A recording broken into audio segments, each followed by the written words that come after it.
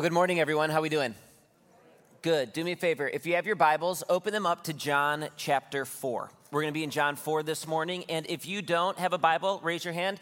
We have ushers coming down right now that would love to get a copy of God's Word into your hand. If you don't own a Bible, please keep it. But we're going to be in John chapter 4. And before we jump into that, I want to give a quick update. We have our high schoolers at Camp Harvest this weekend. And I got a text last night at like 1 in the morning from Jordan Grotenhuis, our high school pastor, and he said that we had 18 kids come forward and give their life to Christ at camp just last night. So really thankful for what the Lord's doing there. It sounds like they're having a great weekend. I haven't heard of any broken limbs or anything like that either, so that's a win. Want to catch you up to speed on where we're at. If you were here last week, you know that we looked at a story. We started a story of an interaction that Jesus has with a woman in Samaria. Do you remember this? He's at a well. He's tired. He's thirsty. And a woman comes to him, and he asks her for a drink. And this is interesting because this woman had been canceled by her community. No one talked to her. She didn't have any relationships because she had sin in her background, sin in her past. And Jesus chose to frame her, not by her failure, not by her weakness, but he chose to love her and view her through the lens of the gospel and through the lens of hope. And last week we saw the compassion and grace and kindness of Jesus on display in a really powerful way. So before I roll out the big idea this morning, I just want to double check something, make sure that we're all on the same page. Do me a favor, raise your hand if genuinely and honestly in your heart you can say, man, I want to see people and love people like Jesus does. All right, following Jesus means we want to be like Jesus. And yeah, 98% of the hands went up in this room. And I kind of just bait and switched you there because here's what we're going to see this morning. Here's the big idea that to truly follow Jesus, if we want to love people and see people like Jesus does, to truly follow him means that you and I must become comfortable with difficult conversations. We must become comfortable being uncomfortable. And I want to be clear about what I'm saying right now. When I'm saying that we need to become comfortable with difficult conversations, I'm not saying that we need to like them or enjoy them, right? Most sane people don't like having hard conversations. But we need to acknowledge and accept that part of following Christ means we're going to have people say hard things to us and speak into our lives. And we need, if we're going to love people like Jesus, to speak hard things into others' lives as well. I met a lady from our church this week on Friday, and she was like, oh, Cal, I loved your message last week. She goes, we had a child get dedicated, so my extended family came to church, and it was just a perfect message for them to be at church at because it was all about Jesus' grace and his kindness, and it was so uplifting. And I told her, man, I'm glad they were there last weekend because this weekend a hammer is dropping. And we're going to see a different way that Jesus loved in this passage. And it's wild that one of the things I know about being a pastor is that there are certain weekends, certain sermons, certain passages of Scripture that I know if I'm going to teach this passage faithfully, I am for sure going to say things that people don't like, that ruffle people's feathers, and that stretch us in our faith and how we see Jesus, which reminds me, if you're new or visiting here, my name is Pastor Chris Moeller, and my email is chris@harvestspringlake.org. I would love to get your feedback after the message. Shoot me an email. All right, I love you guys. Let's go. I'm not correcting anything there. Look at verse 16. It says, Jesus said to her, go and call your husband and have him come here. And the woman answered him, I have no husband. And Jesus said, you are right in saying I have no husband, for you have had 5 husbands, and the one you are now have is not your husband. What you have said is true. And the woman said to him, sir, I perceive that you are a prophet. Okay, here's the first thing we need to see from the text very, very clearly. Jesus engages in a difficult conversation.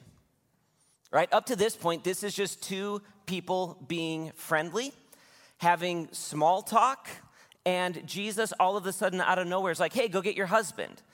And the woman's like, well, I don't have one. And then Jesus goes, yeah, I know. You've had 5, and you're living with a guy who isn't your husband.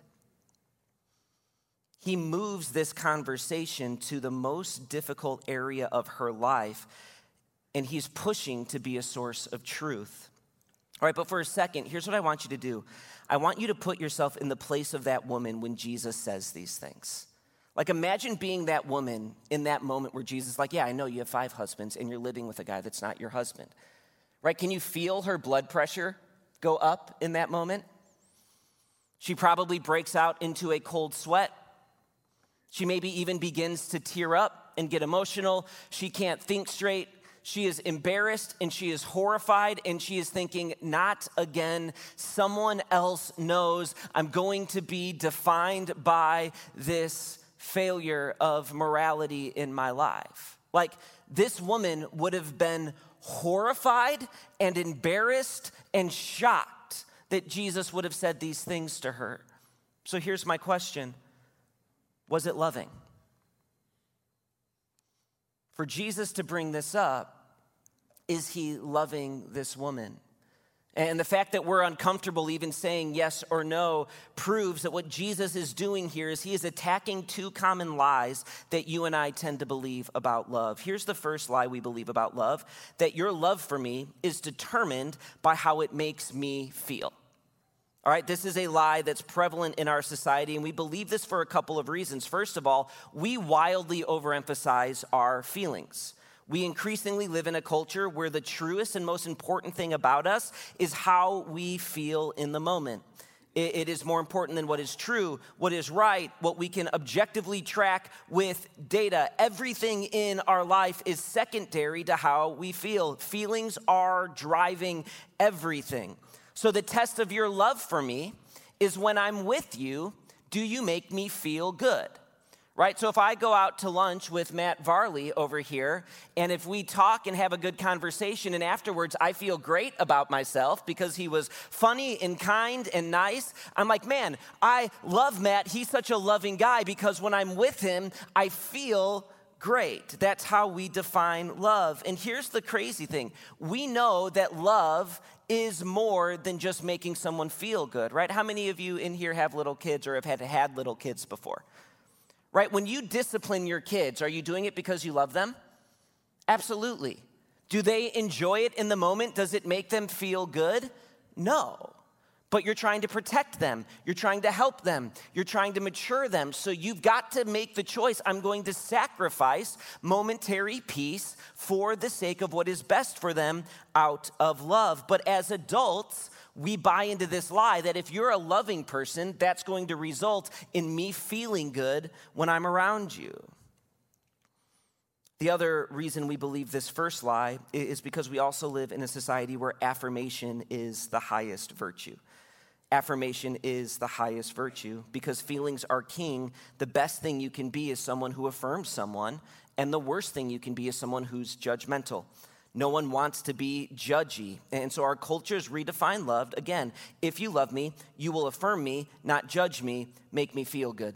And I was talking with Mary about this last night, and we were like, isn't that what basically all of small talk is? It's just flyby affirming each other as much as we can.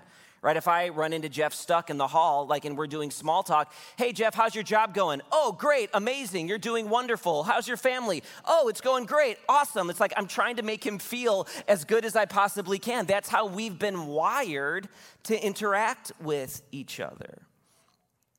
So what happens is when affirmation is the highest virtue, and the worst thing you can be is someone who's judgmental, loving, hard conversations become endangered species, don't they? Right? We're terrified to have conversations that say what you're doing is not wise, or this doesn't honor the Lord, or you need to end this relationship, or you need to come clean to your spouse. These conversations are avoided like the plague because we don't want to be seen as someone who's judgmental, because there's a stigma to that in our society. There are churches in our community and all over our country who love to celebrate how loving they are when they are affirming in people the very things that God calls sin. And what's heartbreaking about that is they're actually not loving people at all. They're condemning them. But when affirmation is the highest virtue, we believe that that's what love is. And then here's the second lie we believe about love. It's this. It's that love is possible at the expense of truth. One of the things I love in John 1, he's describing Jesus, who's his best friend, and he makes this statement. He says in John 1:14 that Jesus was full of grace and truth. That Jesus was perfectly loving and he was perfectly full of both grace and truth. Did you know that never once, if you read all of the Gospels, never once in Jesus' earthly ministry will you ever find him sacrifice the truth for the sake of peace in the moment? He was always willing to tell someone the difficult truth, and he was fully willing to be gracious and have compassion. This story of the woman at the well is a perfect example. He leads with compassion and kindness, and he talks to a woman that no one else will talk to, and he shows great kindness to her. But then he says, hey, we need to deal with the issue in your life. Another example of this is the woman caught in adultery. The Pharisees bring a woman to Jesus who's been caught in the act of adultery, and they want to stone her, and Jesus stands in the gap and defends her when no one else will. But then he tells the woman, go and sin no more. Full of grace, but also full of truth. Our problem is we believe that grace and love are the same things. I've had people tell me, Cal, you're more of a truth guy, but I'm more of a love guy. And I'm like, no. The way I love you is by telling you what is true. If you're going to love like Jesus, you have to have both grace and truth. Only truth is brutality, but only grace is hypocrisy. Again, you will not find a moment in the ministry of Jesus where he sacrificed the truth for the sake of peace in the moment. One of my favorite stories early on in the church in our counseling ministry is my dad was doing some biblical soul care with a man, and it was marriage issues that they were having. And my dad was meeting with this guy, and this guy, for 6 or 7 weeks meeting with my dad, he wouldn't listen to anything my dad said. He wasn't doing any homework, and he just incessantly complained about his wife. My wife's the worst. Everything's her fault. She's not nice. She's lazy. She's overweight. It was just constantly him complaining about his wife. And this guy was not exactly a peach. He was addicted to drugs. He had neglected his family. There was a lot of issues, but he couldn't see the issues in his heart. He was only focused on his wife. And I remember my dad, after 6 or 7 weeks, being like, I don't know how to get this man to see that he's got to stop worrying about his wife for a minute and deal with what's going on in his life. I don't know how to get him to see it. So the next time this guy came in, he's complaining about his wife, and she's rude, and she's impatient, and she's treating me terrible. And my dad asked the man the question. He goes, has she always been like this? Like, was she this way when you married her? Because if she was like this when you married her, why did you get married? And the guy's like, oh, no, she wasn't like this at all when we got married. When we got married, she was the love of my life, and she was beautiful, and she was kind, and she was patient, and we were best friends, and I loved everything about her. Now she's completely different, and I have no idea what happened. And my dad goes, man, it's pretty terrifying what 20 years under your leadership will do to someone, huh? Okay, so here's my question. Did that man feel good in the moment after my dad said that? Probably not. Was my dad being loving? He was. He was desperately trying to get at the heart of this man and tell him the truth that, listen, you've got to own your issues, and this marriage is only going to be healed if you humble yourself and are repentant and love your wife like Christ calls you to. One of the most loving conversations I ever had with my mother. I was a sophomore in college. I had just transferred to Moody Bible Institute, and I was homesick. I was 2 weeks into school. My roommates were disasters. I didn't have any friends. I didn't like my classes, and I missed Mary something fierce. And I called my mom, and in tears, and I was begging to come home. Like, I'll go work wherever you want me to work. Just let me come home. This isn't working. This isn't right. I'm miserable. And in that moment, my mom loved me enough to say, hey, Cal, I love you, and you need to grow up. And you know the Lord led you to this school. You shouldn't be shocked that there's going to be a period of testing. Your attitude's a choice. You've got to stop feeling bad for yourself. Go make friends. Go lean into the relationship. But when you're sitting around in your dorm room pouting about not being home, you're not going to make any friends that way. And you need to go lean into what the Lord has you. You can't come home. You've got to go do this. Was that easy for her to tell me? No, absolutely not. But it's one of the most defining conversations in my life. She loved me enough to tell me the truth. I hear Christians say all the time, hear me, church. I hear Christians say all the time, I think we should just be loving, or I just want that person to feel loved. And what we're actually saying is, I just want to be nice and I want that person to feel good. And church, that's not love. Do me a favor, turn to the person next to you and say, that's not love. The way Jesus chose to love this woman in John 4 was to make her feel uncomfortable and less than amazing. But Jesus is being just as loving with her in this moment as he was when he chose to sit with her and talk to her when no one else would. We see Jesus being full of grace and truth. All right, look at verse 20. Here's what it says. It says, our fathers worshiped, this is the woman talking, our fathers worshiped on this mountain, but you say that in Jerusalem is the place where people ought to worship. And Jesus said to her, woman, believe me, the hour is coming when neither on this mountain nor in Jerusalem will you worship the Father. You worship what you do not know. We worship what we do know, for salvation is from the Jews. But an hour is coming and is now here when true worshipers will worship the Father in spirit and truth. The Father is seeking such people to worship him. God is spirit, and those who worship him must worship in spirit and in truth. And the woman said to him, I know that the Messiah is coming, who is called the Christ. When he comes, he will tell us all things. And Jesus said to her, I who speak to you am he. Okay, here's the next thing we see. Jesus doesn't allow the woman to deflect.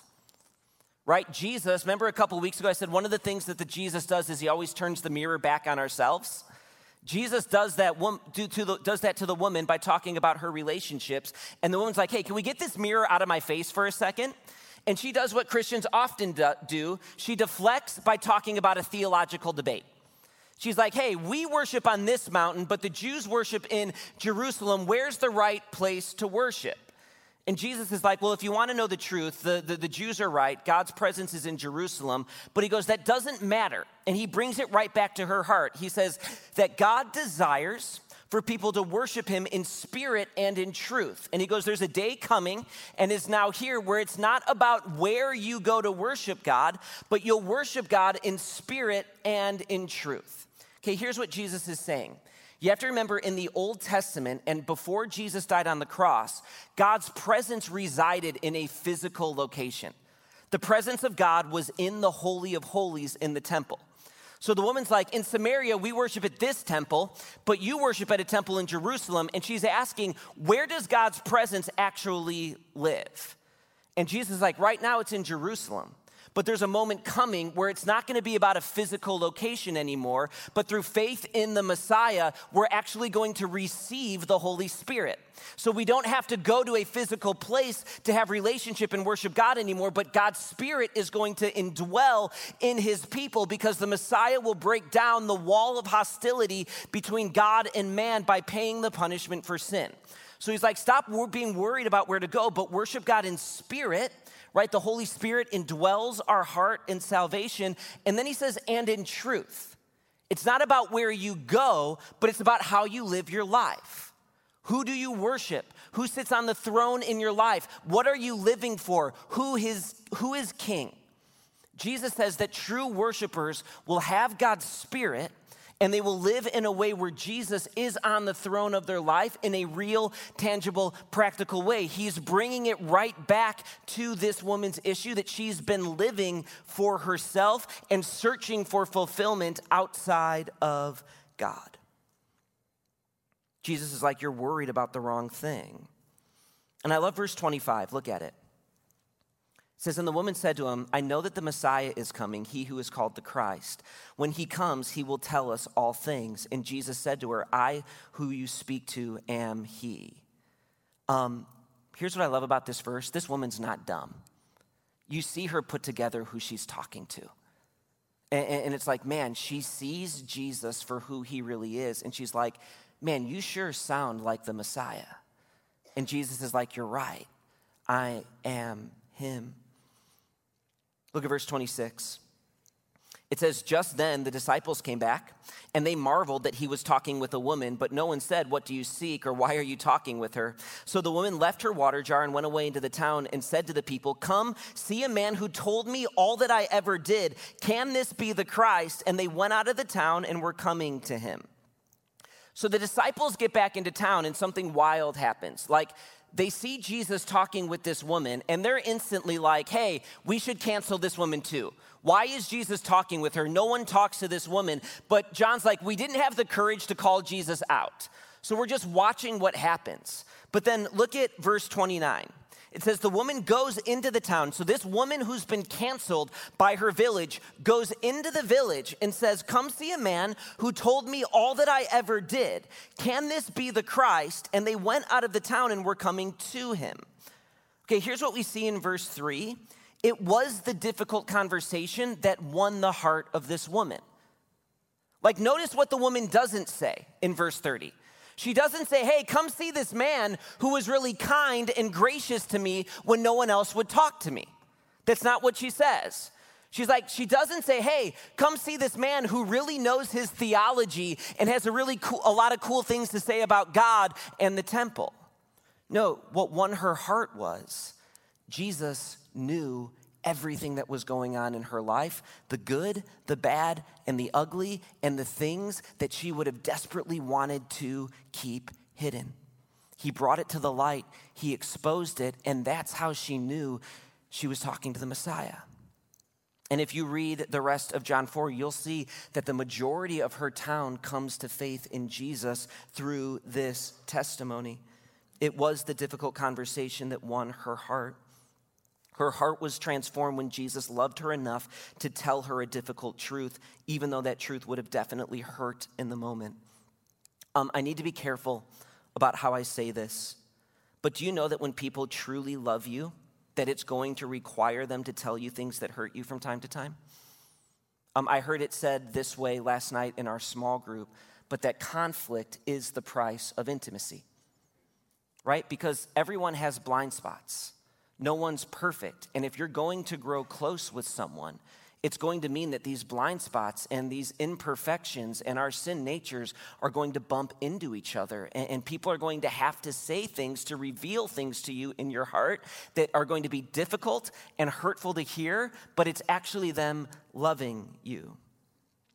There's a really interesting passage in the Old Testament. In Jeremiah, God is speaking through a prophet, and he's laying out judgment for Israel. And in Jeremiah 6, he talks about the leaders of Israel, the prophets and the priests. And he lays out a specific judgment for them, and he tells them what they're doing wrong. Listen to what he says in Jeremiah 6:13. He says, and from prophet to priest, everyone deals falsely. They have healed the wound of my people lightly, saying peace, peace, when there is no peace. Were they ashamed when they committed abomination? No, they were not at all ashamed. They did not know how to blush. See what God's saying? He's saying, the priest, you didn't tell people that things weren't okay. You wanted to affirm people in the moment. You wanted people to like you. You wanted them to feel good. So you said, hey, everything's good with you and God, there's peace, when there wasn't actually peace. You didn't love my people enough to tell them the truth, and you caused them to stumble into sin. God's condemning the leaders because he didn't love the people enough. They didn't love the people enough to say the things that would hurt. Proverbs 27:6 says, faithful are the wounds of a friend. Well, church, you know this. Wounds hurt, right? There is a very, very famous saying that is used all across the country, and I've grown up in the church. If you've been a part of the church, you've for sure heard this line, but I'll use our church as an example. I have met at Party with the Pastors or in the lobby on Sunday mornings, hundreds of people that I've met for the first time, and I'll say, hey, how did you get connected to Harvest? Why'd you start coming here? And the answer will be, well, I was really hurt at my old church. Right? How many of you have kind of heard this line, man, I've been hurt by the church before, right? It's very, very common language. And is some of that hurt legitimate? Totally. People have been taken advantage of, mistreated, shunned, right? Churches are not perfect. And some of that hurt is absolutely legitimate. But what I'm finding is a lot of that perceived hurt is actually because other churches were loving people enough to tell them an uncomfortable truth, and the people didn't want to hear it, so they got mad and they left, and they're accusing the church of hurting them when actually the church was trying to love them enough to tell them the truth. Like, listen, we're in February in Michigan. If you're part of a small group and there haven't been any moments of uncomfort or difficult conversations yet, your small group's not doing it right. If you're going to have a healthy small group, there's going to be moments of difficult conversations and hard truth, and those are actually the fruit of loving one another. Healthy churches will hurt people from time to time, but it's out of a heart of love, and I want to reveal to you sin in your life, and I want you to turn from that sin and honor the Lord. Like, church, think about it. The fourth point in my message is that the gospel is a difficult conversation, isn't it? Like, if you're going to be saved, if you're going to believe in the gospel of Jesus Christ, don't you have to acknowledge some pretty ugly things about yourself in the process? Like, I'll use Jonathan because he's one of the nicest guys I know. Here's what the gospel says about Jonathan, that in Jonathan's heart, he's wildly selfish. And he stands condemned before God, that he has rebelled against God, that he has rejected God, and in his own power, he has no ability to save himself. He's ruined his right to eternal life. And that Jonathan needs God, a power outside of himself, to come and rescue him. And only when John sees Jesus for who he is, repents of his sin, and puts his faith in Jesus, does he have any hope of salvation. He can't do it on his own, right? That's a lot of really bad news to absorb, right? It doesn't make you feel good to hear these things about you, but here's the amazing thing about the gospel. When you believe and understand the bad news, it makes the good news all the more sweet. Because it's like, in my sin and in my rebellion and in my selfishness, God loves me and he sees me and he pursues me and he wants me and he redeems me and he cleanses me and he restores me and he empowers me and he gives me a family and he gives me a church and he gives me purpose and he gives me life and he changes the narrative of my life and story. He changes my desires to be focused inward, to focus on others and his glory. Isn't that an amazing thing, church? That is the gospel. But we never get the good until we acknowledge, man, I am broken and my heart is wicked, and left to myself, I'm going to destroy everything good in my life. I need Jesus. So if that is the foundation of our faith, a difficult conversation, it shouldn't surprise us that part of growth in Christ is going to happen through difficult conversations and hard truths being spoken both to others by us and from others to us. Okay, so here's what I want to do with the rest of our time. I want to get really practical, and I want to think through, all right, how do we approach these difficult conversations, and how do we tell people the truth in a way that honors Jesus? Because I know if you're like me, I get nervous when it's like, man, I've got to have a hard meeting or a hard conversation. So here's 4 considerations before having a difficult conversation. Here's the first. Before you have a hard conversation with someone, you need to ask yourself the question, is this a preference issue or is this a truth issue? Is this a sin issue? Is this person violating God's word, or do I have a different preference from them? In the book of 1 Corinthians, there's an issue going on in that church, and here's the issue. There's a debate over what do you do with meat that has been sacrificed to idols.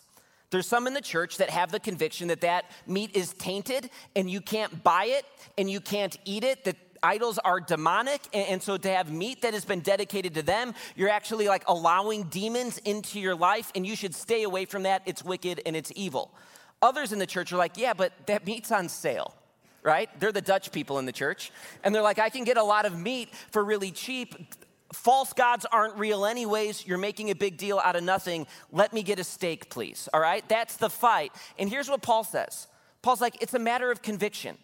Idols aren't real. That meat isn't demonic, but if it makes your conscience wounded, or if your conscience is telling you not to eat it because it's going to cause you to stumble, then don't eat it. But here's what he said. He goes, this isn't something to fight over. Unity in the church is more important than your preference in this issue. Lay down your preferences for the benefit of one another. Okay, so here's the question. If we're called to lay down our preferences, what are preferences that we tend to have today? Here's one. Here's a preference. What TV show a person watches. It's a preference, right? One time, for like 6 minutes, I tried to watch the show The Bachelorette. And after 6 minutes, I had to turn it off because I was feeling myself getting dumber as I watched it. I'm like, this is fake. These relationships never last. They're filming this at 2 a.m. after they've given each of the contestants 6 glasses of wine. It's all drama. It's nonsense. I hated it. Never turned it back on. All right, there's guys on my staff where that's like appointment viewing every week with their spouse. They love it and eat it up. Here's the thing. I think it's dumb. It's not worth fighting over. It's not worth drawing hard lines in. I'm going to trust that the Holy Spirit is working on their life and convicting them. I don't need to be the Holy Spirit. Like it's not something that's like, man, you can't watch that, or that's not godly, or that's not like, listen, it's a preference. I can lay it down and I'll watch something else that they would probably think is dumb, and we can love each other. It's not worth going to war over. Here's one. Should you or should you not take a vaccine? It's a preference. All right, one of the unfortunate truths we learned in the 2020 COVID pandemic was there are way too many Christians that are more committed to being right than to loving others who disagree with them over preference issues.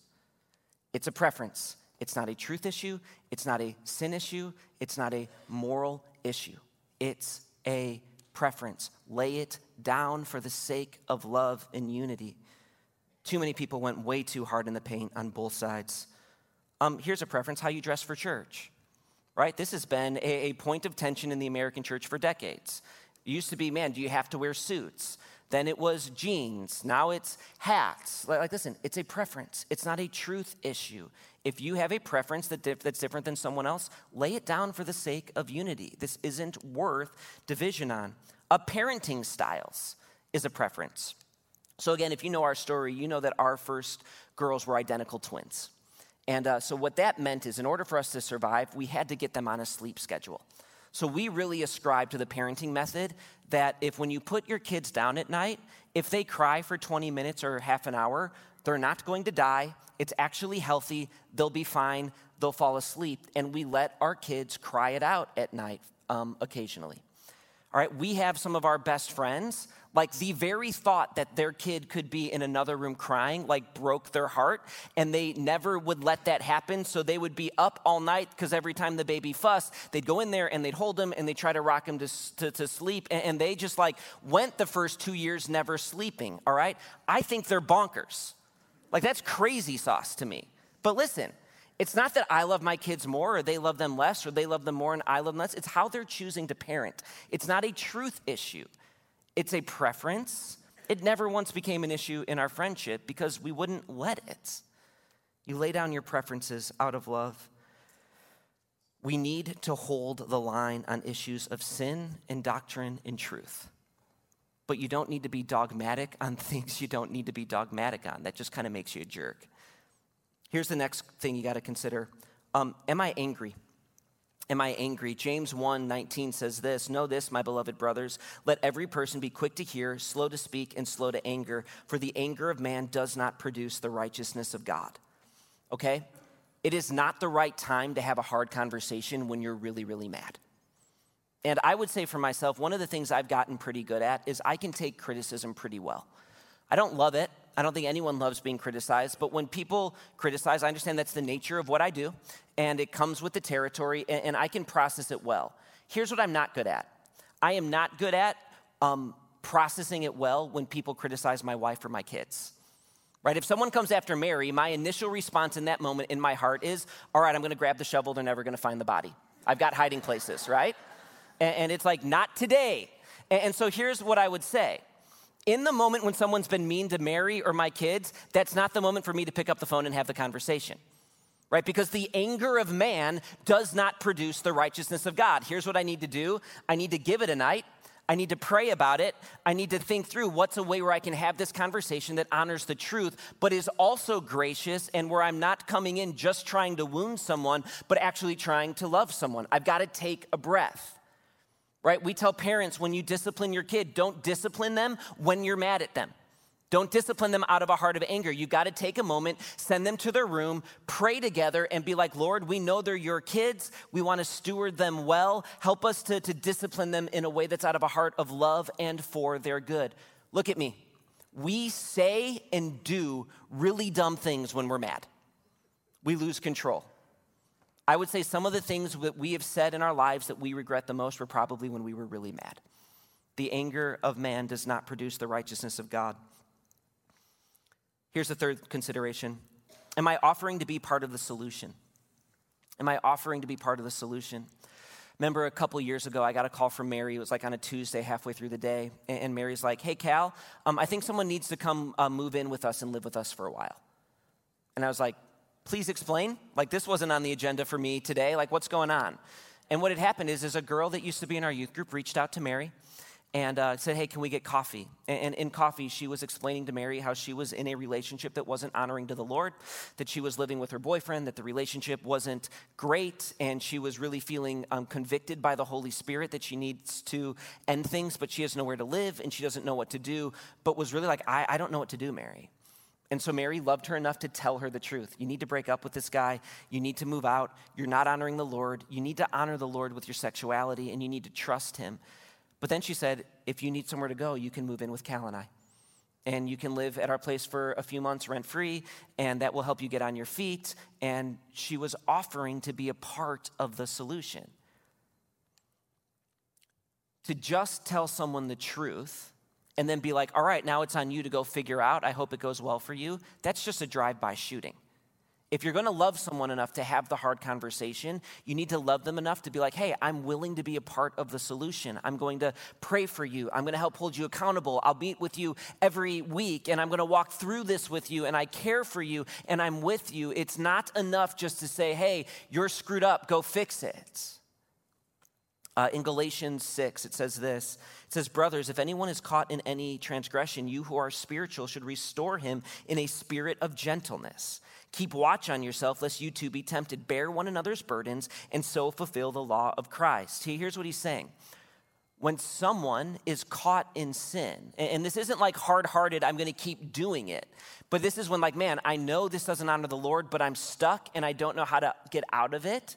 It says, restore him in a way that's gentle and bear their burdens and walk alongside them. Are you willing to be a part of the solution? And then here's the last. Does my kindness keep pace with my truth? Does my kindness keep pace with my truth? All right, I've spent most of this message trying to build an argument that you can't actually love someone like Jesus and not be willing to tell them the truth and have the difficult conversation, because I know most of us struggle with this. All right, but look at me. I'm gearing this last point to people who take pride in being truth tellers and people who love to have hard conversations. And here's what I would say. There's a difference between loving someone and having a hard conversation with them and just being critical. If you're the person that every time you talk to someone, you're just being critical and saying the hard thing, that's not actually loving them either. Here's what I would say. I bet you we all have someone in our life that we can think of that it's like if you see them at Myers or if you see them in the office, you're like, please don't see me. Please don't turn. Please don't come talk to me, right? Because you know it's going to be a siphon of joy out of your life because it's a critical spirit. If you are going to speak the truth to someone, which you're called to do, I think what Jesus shows us in John 4 is a great model. He led with grace, right? He talked with her when no one else would. He was kind to her. He was compassionate to her. But that wasn't love all by itself. He actually loved her enough to continue the conversation, to point her to the Messiah, to reveal the issues in her heart, and it led to her salvation. I love John 4 so much because we see both Jesus being full of grace, full of truth, and if we're going to follow Jesus, we need to aspire to these things as well. Let's pray. Dear Heavenly Father, God, I thank you for your word. I thank you for a convicting couple of weekends, God, and I know I'm convicted that Jesus' grace and compassion is amazing, and I've got room to grow in that, and I see that Jesus' commitment to the truth was amazing, and I have room to grow in that as well. Help us to have the desire to honor you, to love you, to be people who, like you, are full of grace and truth. God, I'm so thankful for a church that loves you, that loves your word, and is committed to growing in these things. We need your help. It's in your son's name we pray. Amen.